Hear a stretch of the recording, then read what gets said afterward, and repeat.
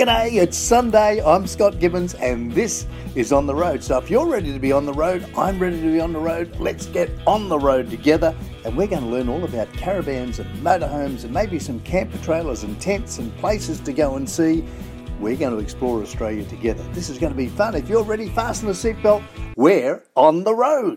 G'day, it's Sunday, it's great to be with you. It's Scott Gibbons and what a fabulous time you're going to have when you get to go to the beautiful, beautiful part of the world called Eyre Peninsula. Now that's Eyre, E-Y-R-E, Eyre Peninsula, and it's a fabulous thing. I was reading in gorv.com.au, and the Eyre Peninsula forms part of the eastern curve of the Great Australian Bight, and it's the southernmost point. It faces the mayhem of the Southern Ocean. It's just near Port Lincoln, and you'll find there's millionaires there out on their boats harvesting tuna and lobster, and it's not real lobster, it's crayfish. We don't have lobster. We call it lobster, but it's crayfish. And Lincoln National Park occupies all of the Juju Peninsula, and it clings tenuously to the mainland while reaching into the Spencer Gulf. Spencer Gulf, amazing place. So to the west of the Eyre is Coffin Bay Peninsula, and that forms its own national park, and it's kicking into the ocean as well with surf beaches. They're fabulous to the south and bayside coves to the north. And for the RVer, you've got Lincoln National Park and Coffin Bay National Park, and they just offer, what's the word for it? Unparalleled, if you like, unparalleled exploring through highlights. The highlights are just sensational. So you can go diving with the cuttlefish from Port Augusta. You just head south along the Lincoln Highway to Whyalla. So if you're into scuba or you're a skin diver or whatever, and in the area between May and August, you can dive with the giant cuttlefish. It's a world-renowned thing. It's called the Whyalla Aggregation. The Whyalla Aggregation. So you can dive with the cuttlefish. That would be sensational. So you can snorkel with the cuttlefish too on your own off Black Point, or you can join a dive tour in False Bay, F-A-L-S-E, as in false, in False Bay. So there's two RV parks, and there's also free camping, and there's cheap camping along the foreshore of Point Lowley and Fitzgerald Bay. When you get your map out and have a look at this, you'll see where all of these spots are. But it's truly, truly an experience that you just won't forget. So it's a 270-kilometre drive south, and it offers a number of seaside villages, and so you can base yourself, if you want to, in Port Lincoln, and you make the most sense for exploring the Eyre's southern tip. There are several caravan parks to choose from, and a few of them are by the water. But if you're under canvas, if you're tenting it, then you can expect plenty of wind. So the wind does get up down there, and that's always exciting. So there's a visitor information centre that's in Adelaide Place. So that can give you advice on everything you'll need, including diving. If you want to, you can go diving with the great white sharks. Forget the cuttlefish, go with the great white sharks. What a good story that would be when you're doing beer o'clock.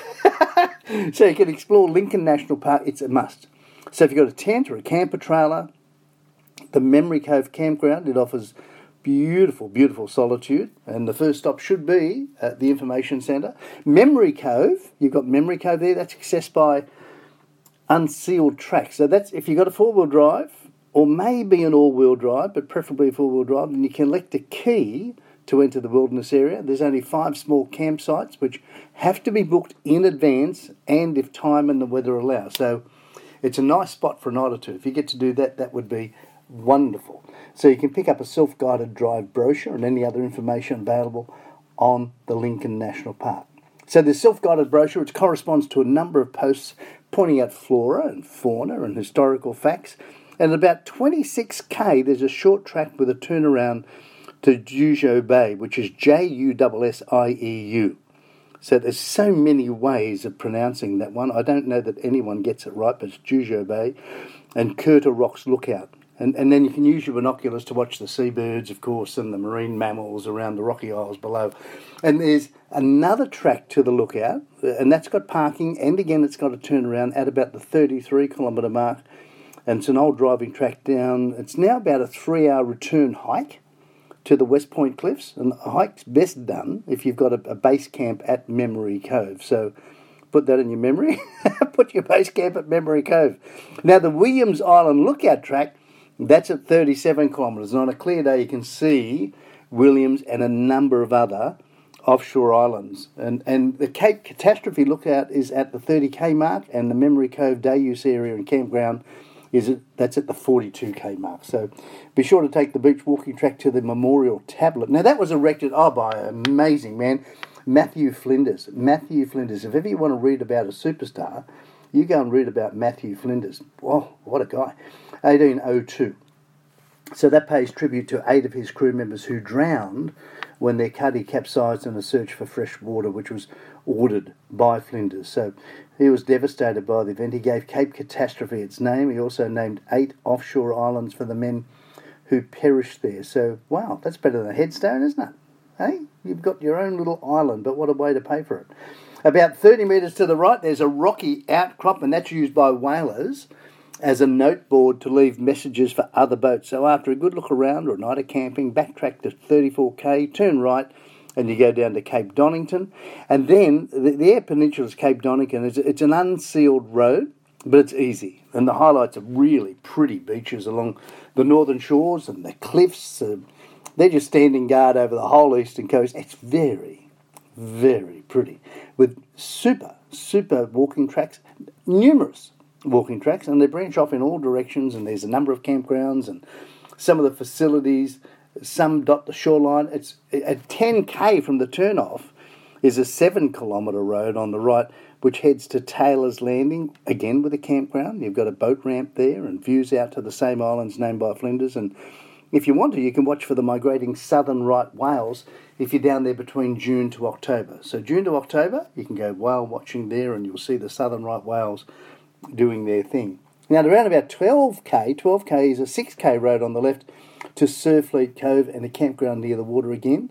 And a 4-wheel drive only track follows at 14k with a left to the inner shores of Spalding Cove, and at 15k is another 4-wheel drive track on the right to McLaren Point with secluded bush camp. There's so much to do.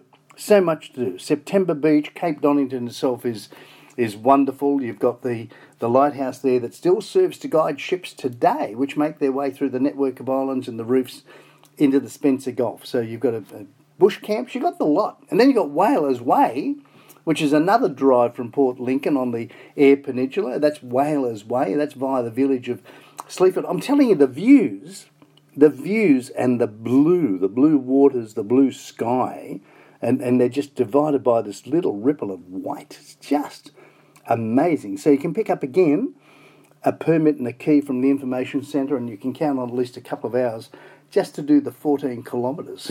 That's good. So stock up with your supplies in Port Lincoln. Visit the information centre again. Get your brochures. Get the advice on Coffin Bay National Park. Head west to the Flinders Highway, and you'll have more fun with your 4-wheel drive again. So you'll have more fun again. So you can pick up a tide table at the Beachcomber Deli. Plan a drive to Gunya Beach on a low tide. And the drive to the western end of the park involves traversing 7 Mile Beach up and back. So you've got to time these for about 3 hours either side of a low tide. It gives you about 6 hours to explore the northwest end of the park. Or if you want to, you can camp for the night and do various other things. So it's all there for you. You've just got to do it. It's there for you. You just got to do it and have fun. So, pardon me, you've got it all. More to do, more and more to do. So if you're a less experienced 4-wheel driver, you do just as well to do a few kilometres past the Gunya turnoff with the Temple Tonia lookout on your right. And then there's a walking track there. There's a 4-wheel drive track to a boat ramp which enters on the right. And then the Golden Island lookout and the car park is at 11k. You've got Yangi Bay as well. That's wonderful. You've got Lake Damascus. It's just, if you're going to do it, Eyre Peninsula, you've got to do it. And if you're going to do it, then you're going to see some beautiful blue, a beautiful blue. And if you're going to see blue, then you might as well have True Blue by John Williamson. What about a little bit of John Williamson? I think you'll enjoy that. Hey True Blue. Because when you get down there, that's what you're going to see is blue sky, blue water. If the weather's right, you're in for a sensational time. Here's John Williamson. Hey True Blue. Good on you. This is Scott Gibbons. Hey, we're on the road together, and isn't this fun? I'm enjoying it.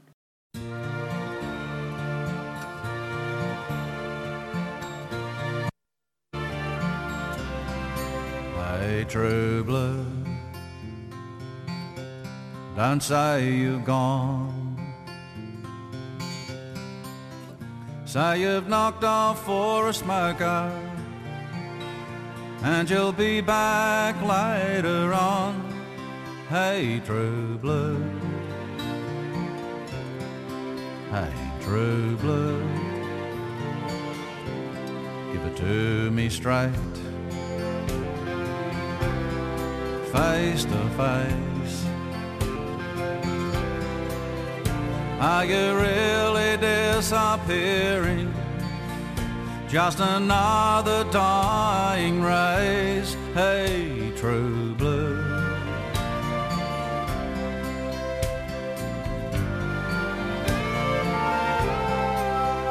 True blue.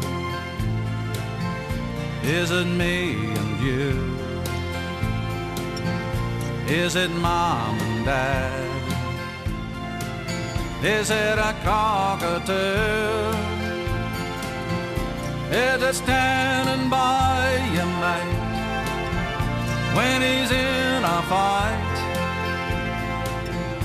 Or will she be right? True blue, I'm asking you. Hey, true blue, can you bear the load? Will you tie it up with wire just to keep the show on the road? Hey, true blue. Hey, true blue, and be fading. Is your heart still there? If they sell us out like sponge cake, do you really care? Hey, true blue.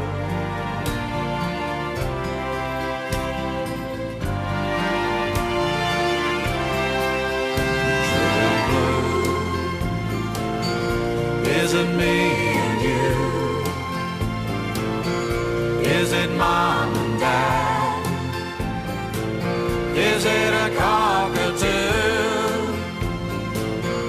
Is it standing by your mate when she's in a fight? Or will she be right? True blue, I'm asking you.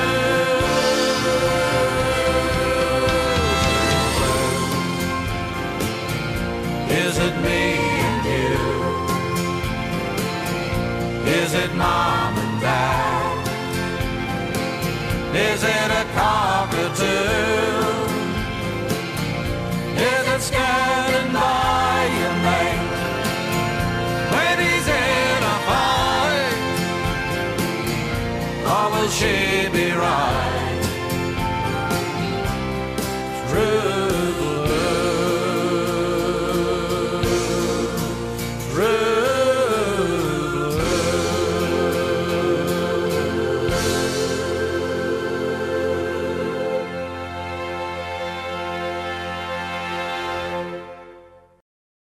So good to be with you. You know, some of the things that we get talked about, or we get to talk about quite often, is GVM and things. Now, there's a really good article out in unsealed4x4.com.au, unsealed4x4.com.au, and it's written by Robert Pepper. It's a really interesting article, and he starts it off with, Houston, we have a payload problem, which is a pretty funny headline. And he says, let's start with a definition. The payload is the difference between the vehicle's GVM, which is the gross vehicle mass, and its unladen weight, which is called the tare or curb weight. They're a little bit different, but basically they're the same thing. It's the unladen weight. So the difference between the GVM, the gross vehicle mass, and the unladen weight is the payload. So say you've got a vehicle that's got a 3,000 kilogram GVM, and the vehicle weighs 2,000 kilograms, so you've got a payload of 1,000 kilograms. But payloads for touring four-wheel drives average somewhere around about the 600 to 800 kilogram for wagons and about 800 to 1,000 kilograms for utes or pickups. Now, that varies on the specification of the specific vehicle. So, as an example, a Land Cruiser 200 GXL petrol has a tare weight, an unladen weight, of 2585 kg, whereas a Sahara turbo diesel is 2705. So the Sahara being heavier, you lose about 120 kilograms of what you can carry compared to the petrol. So, as he says, as a general rule, the diesel engine vehicles, and if you've got an automatic transmission, then they've got more likely to have more luxury fittings in them, so it's going to be heavier than the petrol-powered manual. So, going into a luxury spec as against a base spec, it's going to be different. And he also points out that with the hybrids coming in, then it's going to be, the hybrids are likely to be heavier than the diesels anyway. So you can have maybe 1,000 kilograms of payload, and that sounds a lot, but it disappears very, very quickly once you start adding your things on it, because at that stage you don't have a full tank of fuel, you don't have tow bar, you don't have mats, you don't have all the other little things that add up. So, for instance, that Land Cruiser we were talking about, and it's a very capable vehicle, I've got one. It's got a tare weight of 2705, whereas, as we said, the basic one has 2635. So, and then the GXL is even lighter at 2585. So if you work through the example of using the 720 kilogram payload of a Land Cruiser 200 turbo diesel GXL, the average weight for the adult male is 86 kilograms and the adult female is 71 kilograms average. So just those two people, you've got 162 kilograms. Then you've got to allow for clothes on top of that. If you've got a couple of kids going with you, they rate them as being 2/3 of the adult weight, so that's another 107 kilograms. So already you're at nearly 270 kilograms of weight, which is over a third of your payload, and all you've done is put 2 adults in and 2 kids. So that's pretty good. That's a lot of weight. Now you add, say, 30 kilograms for your fridge and its contents, and another 30 kilograms for water, and 10 kilograms for your cooking gear, 20 for your other food, and then all of a sudden you're at about 50% of your payload is gone. Then you add your bedding and your tent, your chairs, your table, your personal bags, all the things that you'd normally take with you, and you're running that at about 110. So at that point, you've used about 65% of your payload. You've got roughly 251 kilograms left. So if your four-wheel drive is stock standard, almost everything you would do to kit it out, so if you add a bull bar and a winch and a roof rack, and in some vehicles you'll add a dual battery, wiring, your cargo barrier, your drawers, then that's going to be around about another 170, 175 thereabouts of kilograms. So you're down to about 90%, if you used about 90% of your payload. So you've got about 76 left, and they haven't accounted at that time if you've used taller or heavier tyres, or aftermarket suspension, which is heavier than the stock suspension.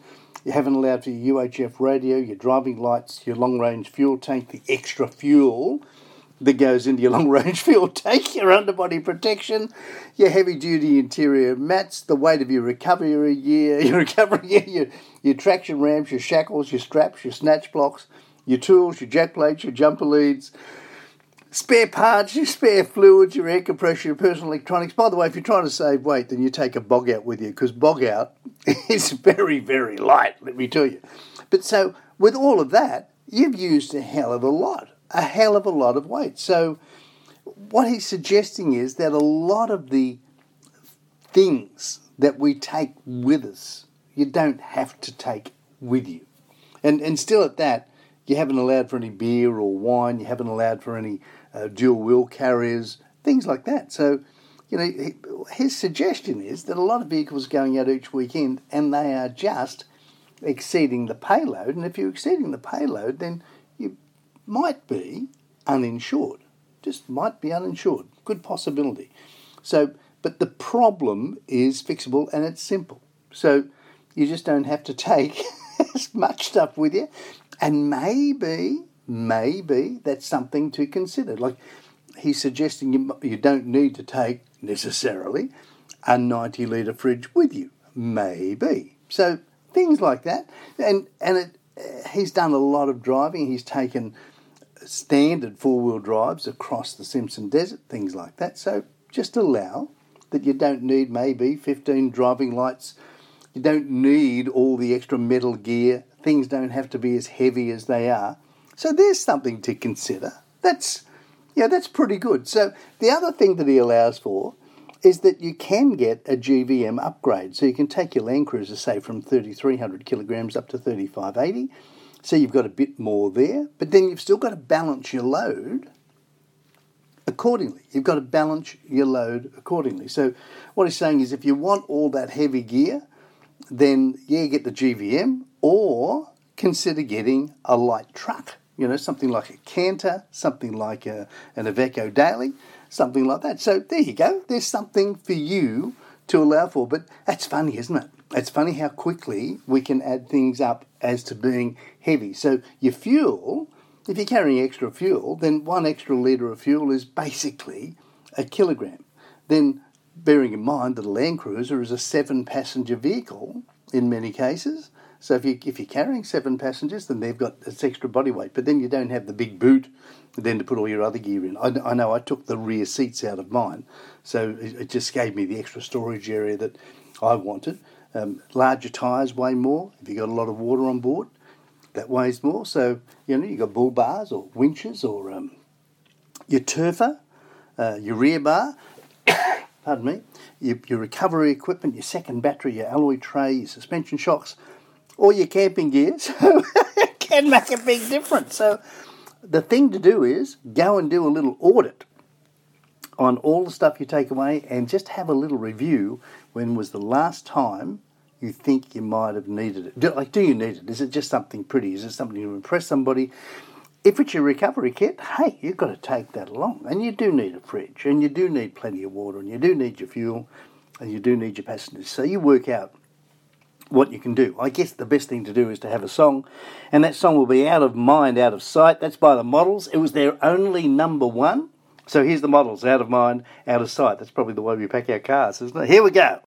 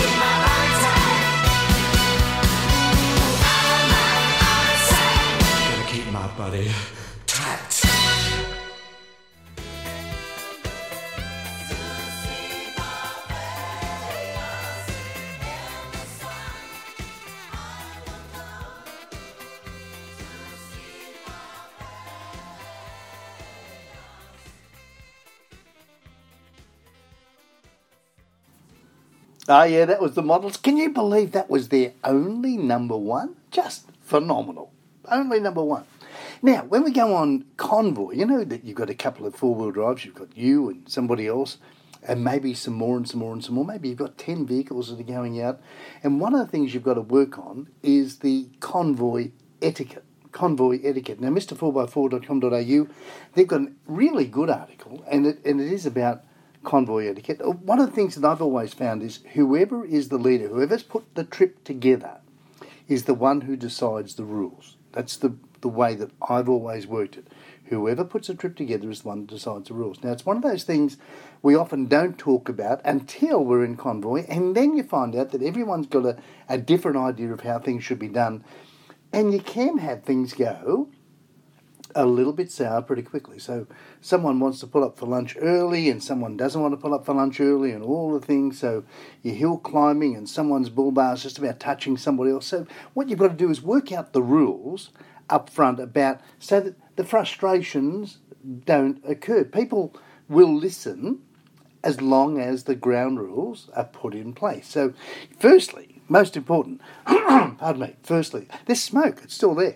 Have a way of communicating, so you've got to be able to talk to all the other vehicles in the fleet. You've got to be able to talk. So whether it's one or two, or whether it's 5 or 6 or 10 or whatever it be, you've got to have a way of communicating. So that's where you've got to have everyone. It's got to be a rule.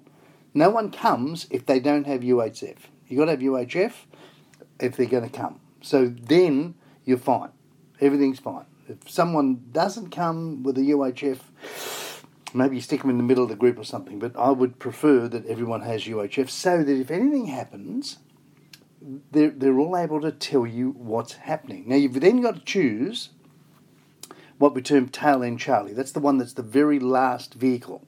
And they've got to have a strong enough radio to pick everybody up all the way through, and that's important. That's important because it's also true for the leader, because the leader has to radio back, radio back to any oncoming vehicles and how many there are, and you've got to be able to do that so that everyone stays safe. And you've got to have a leader, you've got to have a person on point. So generally whoever organises the trip, as I say, is the one that has the best idea, so they get up front of the convoy, they dictate the speed, and they're generally the one with the most responsibility. They've got the navigation to do, they've got the communication sorted, and they're the one that you can blame if everyone gets lost. So you've got to sort that out. Now, your tail end Charlie, that's the last one in the convoy, as we've said. Now, they'll need to have communications, of course, and they're the person the leader can contact to make sure that everyone else, so you have the leader and you have tail end Charlie, and everyone else is in the middle, if you like. And the tail end Charlie is the one that has to do the sweep, if you will, to make sure that all the cars have gone through and followed the correct route. Pardon me. So you've got to mark your corners. Now, one of the things to do in marking a corner, if you're coming up to a corner, then the vehicle in front stops at that corner, puts their blinker on, and waits until the car behind also puts their blinker on, flashes their headlights so that you know that they've seen you, then the car in front can turn and continue on. But everyone knows where that corner is, because when we get out in the bush, some of those corners can, they all look the same. They all look the same. So if somebody stays... Now, this is the way the Toyota Land Cruiser Club teaches everybody. You've got to stop at the corner, put your blinker on, wait until the next vehicle acknowledges that they've seen you. The car in front has seen the car behind has seen the car in front, and knows where they're turning. Very, very good. Very good. Pardon me. Sorry about the little coughing there. It's just not good for you. So that's important. Now, then you've got to make sure that, especially if a car has to reverse back, that there's enough room. So you've got to have room between the fleet. You can't have everyone jamming up. So you've got to leave that room. Now that rings true not just for going along straight, but for water crossings as well, for muddy holes. It's better to have just one vehicle stuck rather than having 2 or 3 stuck. So if someone's going to get stuck, it's easier to recover one because the others are on solid ground. So if you're halfway across a crossing and the vehicle in front gets stuck and stops, that means that you have to stop too if you haven't waited. So things like river crossings, things like steep hills, give people plenty of room. Let them complete and then do it. Now, if you're in a transport stage and you're barreling down, say, the Peninsula Development Road, then you've got to back off a touch. Back off. This means that it'll keep your vehicle clear of dust. It also stops your engine and your cab sucking in a gutful of dust, and don't we know about that? So you don't do that. So whoever is in front of you, you know where they are. But safety, especially in group travel, is so important. So it's important, very, very important, that everyone follows the plan and you don't stick on anyone's bumper. You don't get too close, because in dust, it's very hard to see the car in front. Next thing is, you've got to make sure that you shut the gate. So the lead vehicle opens the gate. So if there's a gate to be opened, the lead vehicle opens it and then waits until the next car comes through, and they're aware that that gate is open. So you've called the fact that the gate has been opened by your group. Then it goes all the way down the line, and tail end Charlie, if should shut the gate. But if there's a big enough gap between other cars, then shut the gate in between those cars, because you've got to make sure that you look after the farmer whose gate it is, because he's letting you go over his property, which is lovely. Now, the other thing to do is, of course, and this is just so sensible, you've got to call the obstacles and oncoming traffic. So if you see an obstacle, like a dust hole or something, and it's got a lip on it, and you've got to go 20 metres wide of it, then you call that through to the car behind. Don't sort of sit around and hope that they're going to fall into it. If you're falling into it, call it through so that nobody else blows their alignment or even blows a tyre. So that's very important for causeways or rocks or boulders on the road, fallen trees, all the things, so that everyone's aware, so that they can relax a little bit more. So announce the things. Now, if there's an oncoming vehicle coming or more, then you've got to announce that. So it's oncoming, and you tell them what is the front car, so you know how many cars there might be 4 vehicles that are coming through. So the first one's a white Land Cruiser, the last one's a silver Triton. So you call that through so that everyone knows there's 4 vehicles that are oncoming. Now, you do that on the dirt sections. You do that on the dirt, because on the black, we know that we've got to keep on the left-hand side of the road, in Australia anyway, so that's what we do. And importantly, I mention that because the show goes overseas. So importantly, everyone knows what is the last vehicle that they've got to keep aware of. That's important. And the next thing is, you've got to have some fun. You've got to have some fun. So that's what convoy is all about. You can have a bit of a yarn. You're not blocking up the radio channel too much. You're just doing all the good things. And it's summertime. We've had so much fire. We've had so much smoke. And now some of it because of the heroes and all the volunteers that have helped put those fires out. And there's still plenty that are going. But those heroes that have made such a difference, we've got to look after them, and we've got to get back out to those country towns and start spending money. We talked about that, and we're going to keep on talking about that, because that's what we've got to do. So, that little bit of money that we're going to spend at the pub or whatever in Sydney, just put it aside and spend it when you go out of town, and you don't have to get everything at bargain basement. So if you go into the supermarket, don't compare it against Sydney prices, because it's costing them more to get it. They don't sell as much. So you've got to help them. They lost all of that tourist traffic all the way through the whole summer period. So now's our time. And speaking of that, it is summertime still. It's summertime in Australia. So why don't we have In the Summertime with Thirsty Merc? So Thirsty Merc, here we go. And if you've got a Merc, they can be thirsty. So In the Summertime, Thirsty Merc. Here we go. Scott Gibbons here. We're on the road. We're on the road with you. It's Sunday. We're on between 1 and 2. I love being with you. Here's Thirsty Merc in the Summertime.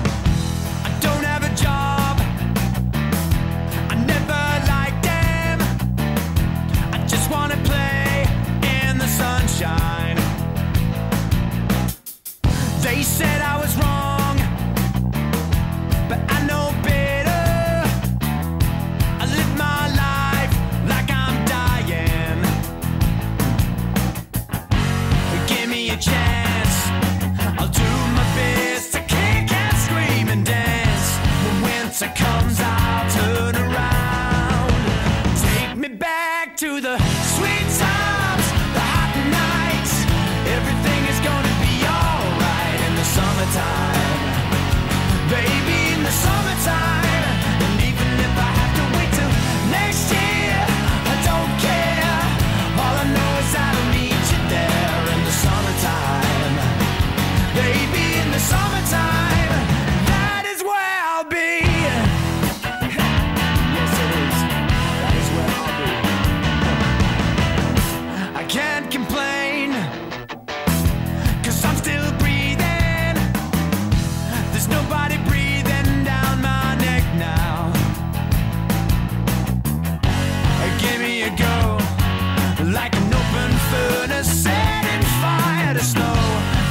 chance it comes, I'll ask the crowd to take me back to the sweet times, the hot nights. Everything is gonna be alright in the summertime, baby, in the summertime. And even if I have to wait till next year, I don't care. All I know is that I'll meet you there in the summertime, baby, in the summertime. That is where I'll be.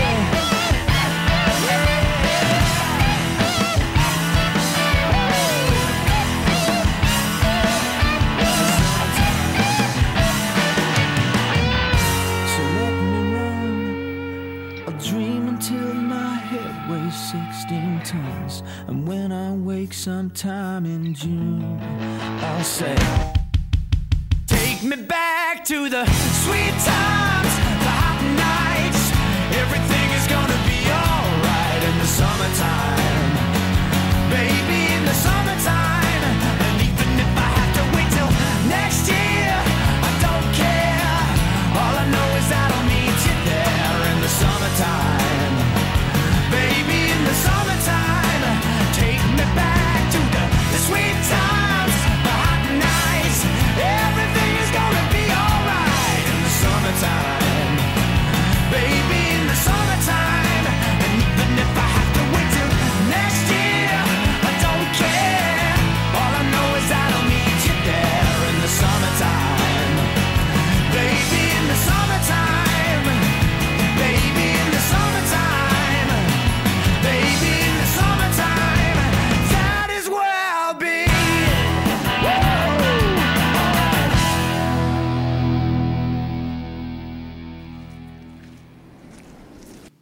In the summertime, Thirsty Merc. That has a really good sound to it, doesn't it? There's some really, really good songs out there. And we always try and play Aussie. Wherever we can, we'll play Aussie for you. It's the way it works on this show. Now, the internet's full of wonderful claims, and again, this came from mr4x4.com.au, but the internet is full of wonderful claims about throttle controllers giving you what they term is free power. Now, here's a few things you might want to know about throttle controllers. In a word, no throttle controller doesn't give you free horsepower. It just doesn't happen. It's despite what you may read on social media, and it might be what you're getting on the soapbox companies that are telling you all about things, but some of them might have questionable marketing ethics.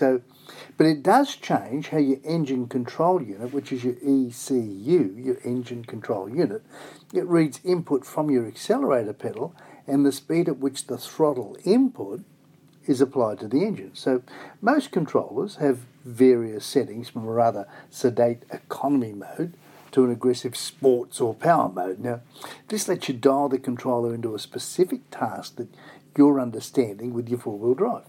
So there are some on the market, such as the iDrive, that have an automatic mode in which the controller will adjust settings based on how heavy you are on the go pedal. So the iDrive, it will adjust the settings. But how they generally work is to understand how a throttle controller works. Well, you need to know how the ECU sees the signal input from the accelerator pedal. So with modern fly-by-wire accelerator control, the signal voltage is sent from the pedal box transducer to the ECU. And the ECU then interprets the signal, and more voltage to the ECU from the pedal is read as more throttle input. So the pedal also sends the signal as a ramp-up signal, in that if you quickly push the accelerator to the floor, the pedal won't send 100% throttle straight away. The signal ramps up to 100% over a second or two, which takes a little bit of any jerkiness, if you will, out of the acceleration profile. So an aftermarket throttle controller module plugs in between your pedal and the ECU, and it manipulates the signal sent to the ECU. So there's no modification to the mapping of the ECU, just the speed and the amount of input that the ECU receives from the pedal transducer. So what it's saying really is that it will adjust the speed, if you will, of the input. So the main difference, and this is what it means to you, the main difference you'll notice from the addition of a throttle controller is that acceleration will happen sooner and more aggressively. So dependent on the controller, it can also make your pedal input range smaller. So that's not to say that it's physically quicker, it's just that the signal is sent very near the speed of sound regardless. So the pedal position is seen by the ECU as 100% near instantaneously, as opposed to ramping up over time. So if you don't have one of these and you're pressing your go pedal, then your speed ramps up. You know what it's like. You start off and your speed ramps up. With the ECU, it's pretty quick. you touch it, it's go time. I tried one, and it is go time. Now, I do a lot of city driving as well, so I didn't want it. They've got them now where you can adjust the power a lot more easier. So, for example, a standard 10% pedal input will give you 10% throttle signal to the ECU. Now, if you add a throttle controller, depending upon the profile set, it can send a message to the ECU of 30% when you've only got 10% down on the throttle. So you put your 10% down on the throttle, but the message going through is, hey, my throttle's down 30%, so it'll give you 30% signal to the ECU straight away. And so as opposed to smoothing up over the ramp time, for a driver's perspective, this power mode active, it makes your four-wheel drive just feel so much quicker and more responsive than it did since you added the controller. So that's really what it does. It just gives the signal so much quicker, as they say, ramping up like the speed of sound. So the advantages are where the throttle controllers shine is that should you be towing a heavy load, then you'll get up and moving so much quicker. Now, that improvement in the acceleration profile is what some people mistakenly call extra horsepower. It's not extra horsepower. So inversely, should you be out four-wheel driving through some rather bumpy or rutted out tracks, then you can dial the controller down. So if you inadvertently hit the accelerator or you mash the accelerator, the input won't be nearly as aggressive and induce that jerk. So another excellent use for the economy settings is in soft sand. So it'll let you accelerate without spinning the wheel, so you can stay up on top of the soft stuff instead of spinning and sinking into it. Now, that's good. That's good. Now, there's some disadvantages. So one of the most significant disadvantages with a throttle controller is on some models, you effectively lose accelerator pedal travel at the top end. So as an example, if you have a controller at the maximum power, once you've hit 50% pedal, then your ECU is actually reading 100%. So if you keep on pushing the pedal down past that 50%, you're not really going to get much more out of it. It's going to make no appreciable difference. So there's also the slight inconvenience of having to find a place to mount the control box so that you've got easy access to it, and while still being able to see the display, because that's really important. You've got to do that. Now, this usually means maybe drilling holes in your dash or taking a chance with double-sided tape.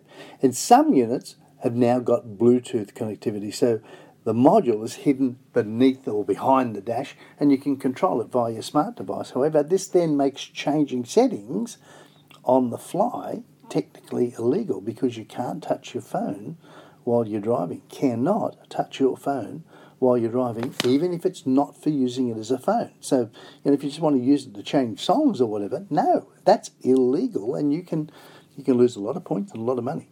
So the question is, do you need one? Well, you can replace the adage about the length of string. A lot of folks who own them will tell you, oh yeah, absolutely. They make such a vast difference in the acceleration profile and control. And they do. But some vehicle manufacturers have now cottoned onto the benefits and the control that the owners want from their four-wheel drives. So many new vehicles now come with an economy and a power mode button. So regardless of being automatic or manual, that does virtually the same thing, so with just the two modes. So as opposed to some throttle controllers that have maybe upwards of 9 settings. So what do you look for? Well, the answer is that it's horses for courses. So most of these cost around about the $300 mark, making it a modest investment for a more responsive engine. But before you rush out to buy one, check to see if your vehicle has got that economy power button and see if it makes enough of a difference in different driving conditions. So should you go looking for a controller, then make sure that you get the information on exactly how it works and what settings it features, and ask if you can trial the module and take it, say, for a 10-minute drive around the block to see precisely how it works. Now, that might mean that you need to leave your credit card with them or something like that so that they know that you're coming back. You might need to pay for it in advance, but they hold the docket. And how it affects your vehicle, because they are super quick to install. Super quick to install. So, but here's the thing. There's always a thing, isn't there? You've got to steer clear of the cheap knockoffs. So there's maybe using eBay as a measuring stick, you might find some cheap knockoffs on eBay. One company was selling cheap throttle controllers, and they were accused of sending 100% throttle signal to the ECU, regardless of where your pedal was. So as soon as you touched your pedal, you got 100% through. And fortunately, they were quickly removed from the market, and they were recalled. And because safety's always got to come first. It's not just you. It's not just your vehicle. It's your family. So, sometimes taking the cheap way out can be very, very expensive. Take the cheap way out can be very expensive. I know when I tried it, it was just phenomenal. Like, he plugged it straight onto my car. I took it for a run. Wow. But it scared me because, again, I do a lot of city driving, and when you're close up behind another car in the city, if you touch your accelerator just that little bit and the thing goes, wacko, let's go, that can cause a problem. So, as I say, they now have an adjustment. So that's good. So, we're talking about cars, we're talking about Go. Why don't we have Jump in My Car by Ted Mulry? You might like this. I think we played it some weeks ago, but Jump in My Car, Ted Mulry. Gang, you will love this. And then I bet you just be singing it for the rest of the day. Here we go. Hey, this is Sunday. I'm Scott Gibbons. You're on the road. We're on the road together. We love being with you. So Jump in My Car, Ted Mulry. Gang, you enjoy that.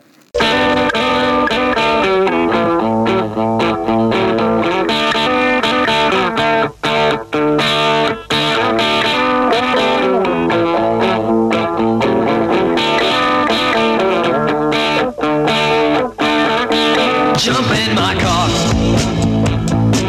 I wanna take you home. Jump in my car, it's too far to walk on your own. No thank you, sir. Come on, I'm a trustworthy guy. No thank you, sir. Oh little girl, I wouldn't tell you no lie. I know you can't. How can you say that we only just met? On the sea. Ooh, she's got me there, but I'll get her yet. I got you there. No, you didn't. I was catching my breath, and look, it started to rain, and baby, you catch your death. Well, I don't know. Come on, it costs nothing to try, and you'll arrive home nice and dry. Jump in my car, I wanna take you home. Come on, jump in my car, it's too far to walk on your own.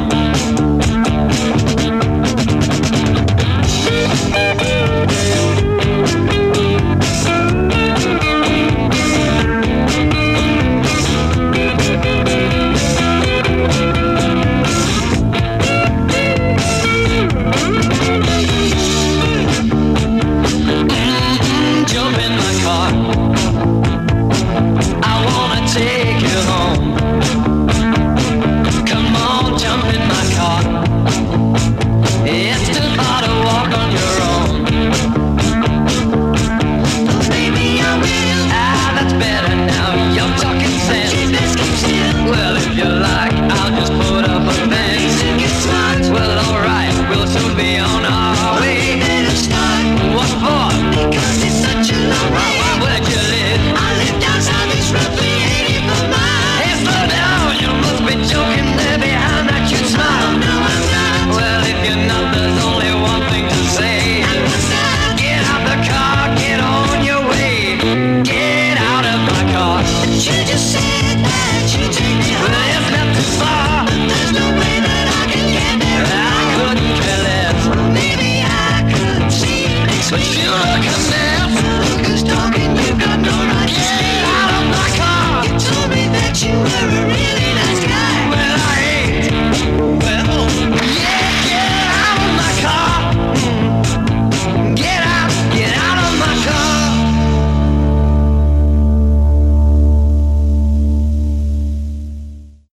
Hey, it's Scott Gibbons. We're back with you. You're on the road. We're on the road together. Gee, it's Sunday. We've got to be on the road, haven't we? And it's now summer. We know it's summer, but winter's coming. And what do we do in winter? We head north generally, don't we? We head as far north as you want to go. And if you're going to go north, you might as well go up, maybe up towards Townsville region. And if you get there, within an hour's drive of Townsville, you'll go to Ingham. Now, Ingham's in the Hinchinbrook region, and it's there that you'll find an amazing natural paradise and a tranquil region. It's really, really pretty. You'll need nothing more for the thirst of adventure than an appetite, because Ingham has got an amazing Italian culture. So more than half of Ingham's population is of Italian descent. So it doesn't come as a surprise that the township's known as Little Italy, and you can take a bite out of the Italian local culture and enjoy everything from homemade pasta to traditional antipasto, and you'll take time to walk off your food coma if you wish with a stroll through the Mercer Lane, which is a beautiful local art project. It tells the stories and the history of Ingham, and Townsville's an amazing place, like fabulous place.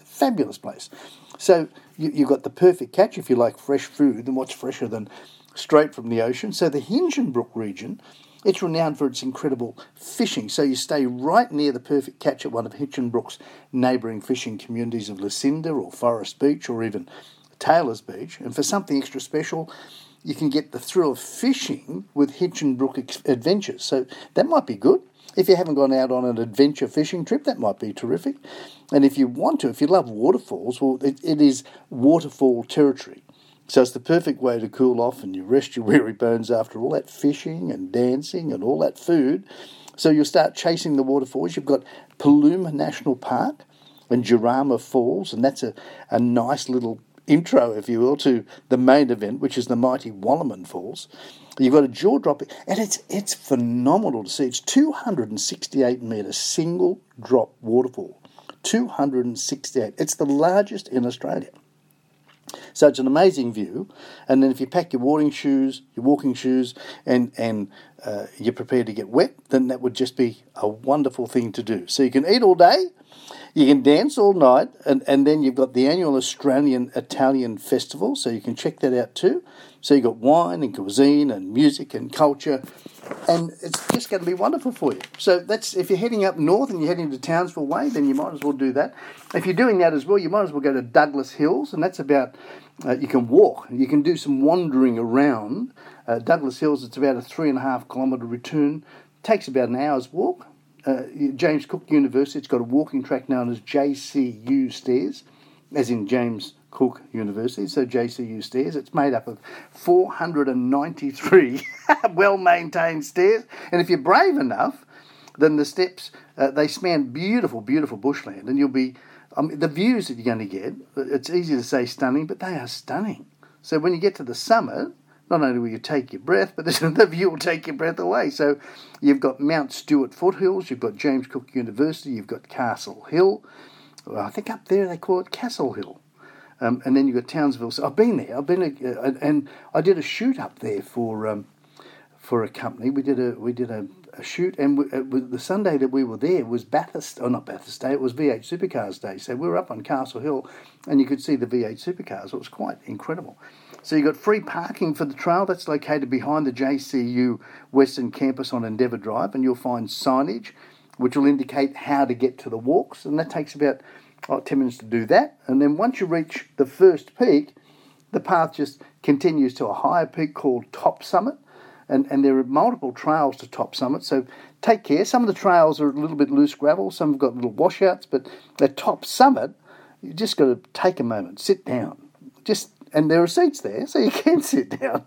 And you will take in, there's a lovely little breeze, which you might enjoy as well, and you could just marvel at the views of Townsville and James Cook University. So keep in mind, though, that Townsville, the Rock Wheelers Mountain Bike Club, they hold tenure over the Douglas Mountains, so the bike reserve there is the primary purpose of mountain biking, and they've got the right of way. So don't walk on the downhill only tracks, and respect all the signage, and there's a dog friendly area there as well, but your dogs have got to stay on leash.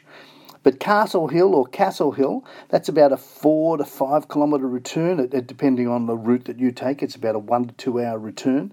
And that depends upon your fitness and how many stops you make to, again, take in the view. I think if you stop every 100 metres and take in the view, that's a good idea. So Castle Hill, whichever way you want to do it, depends which side of the border you're from. It's a heritage-listed lone monolithic pink granite giant. It's just the most fabulous outdoor fitness destination. You'll see people there who are just super, super fit. So some will be running up, some will be walking up. You've got Hell's Staircase there, so that will check your fitness level out if you want to do that one. And there could be as many as 15 official trails to its summit. So it's good. It's good. So after you work up the hill, then you've got some appetite, no doubt. So you've got to keep the healthy habit going. So there's grilled healthy burgers there. There's Absolute Cravings, Tide Cafe, Sea Bar, Squeeze Me, Raw Energy. There's also the brewery, the Quarter Deck, the Bakehouse on Air. There's Otto's Fresh Food Market. There's Shaw & Co. There's Rambutan. So there's lots to do up there. So if you get to Townsville, you will really enjoy it. You'll have a lot of fun. And the waterfalls, you'll love the waterfalls. It's just a terrific place to go. And of course, if you keep on going, then you've got the Great Barrier Reef up there as well. And that's Great Barrier Reef's just... If you haven't seen the Great Barrier Reef, if you haven't been out to it, you don't know how blessed we are in Australia. You just don't know. It is just amazing. It's nature's greatest gift to the world. And it's right on the doorstep. So Townsville in North Queensland, it's the gateway to the Great Barrier Reef. So it's just majestic. It's an underwater playground. They call it a mosaic of colour, and it is. And it's a living treasure. It's alive. It's a living treasure. And you can get up close, you can get up personal, you can take tours out there. So if you're going to take a tour, get on one of the boats and go out there, and you will just... But there's a museum of underwater art out there. It's just... and if you've got kids, you've got to do it. You've got to do it. But if you're a diver or a snorkeler, if you're just a swimmer, put on a face mask and a snorkel and just go out and see how beautiful it is. It's just, it's breathtaking. It is breathtaking, but make sure you're wearing a snorkel when you take your breath. And then if you want to, so that Museum of Underwater Art that I mentioned, that's there. You've got Palm Island, Magnetic Island. If you haven't done Magnetic Island, it's just a super, super place. You've got... its significance in the scientific research of the Great Barrier Reef is particularly around the coral spawning. So if you haven't been to Magnetic Island, you'll love Magnetic Island. It is lovely. And I know when I was there, which was some years ago now, we hired a mini moke. I don't think they do mini mokes there now, but they do other things. If you're into eco travel, then you can do eco travel up there. It's good. You've got cabins that you can get. You've got Orpheus Island Lodge Resort. You've got the Grand Hotel and Apartments. You've got the Bungalow Bay Koala Village. Or you can just go up there with your van or your trailer or whatever you've got, your motorhome, and you just have a good time. But Magnetic Island, you've got island sea kayaks there, Magnetic Island sea kayaks. You've got sailing that you can do, Big Mama sailing. You've got the reef headquarters, the Great Barrier Reef Aquarium. There's the Billabong Sanctuary and the Bungalow Bay Koala Village. You're just in for a great time. So if you're heading north, and bearing in mind, in the winter down here, then the winter up there is just so much more glorious. So you've got locations in Townsville and in North Queensland that you've just got to go and enjoy. So if you're into getting away, if you're into seeing different stuff, if you like to have a beautiful vista, then you're going to have a good time. If you're going to have a beautiful vista, then up there you're going to be as high over the water as an eagle. So why don't we have a little bit of Daddy Cool and Eagle Rock? I think you'll enjoy that. You might as well rock along to that.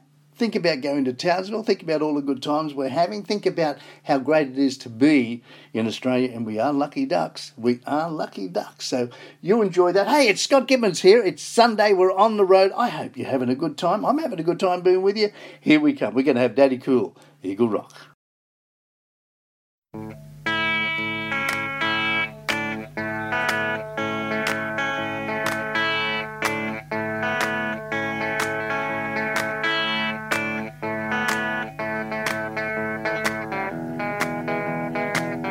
Now listen,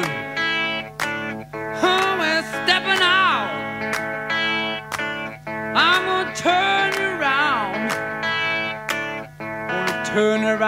once and we'll do the eagle ride.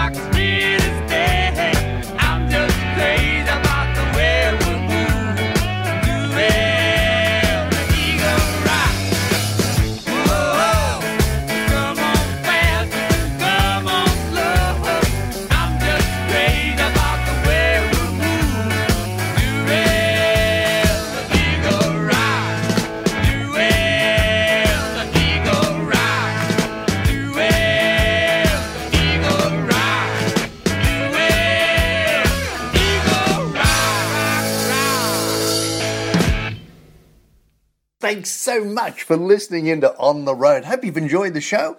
If you have, then listen in again next Sunday between 1 and 2 and tell your friends to listen in. And the sponsors, you look after our sponsors because those sponsors are the ones that bring you the show. I'm Scott Gibbons. I'll see you next week between 1 and 2. 89.9 Hawkesbury Gold, the best in the West, between 1 and 2 every Sunday. We'll see you next week on The Road.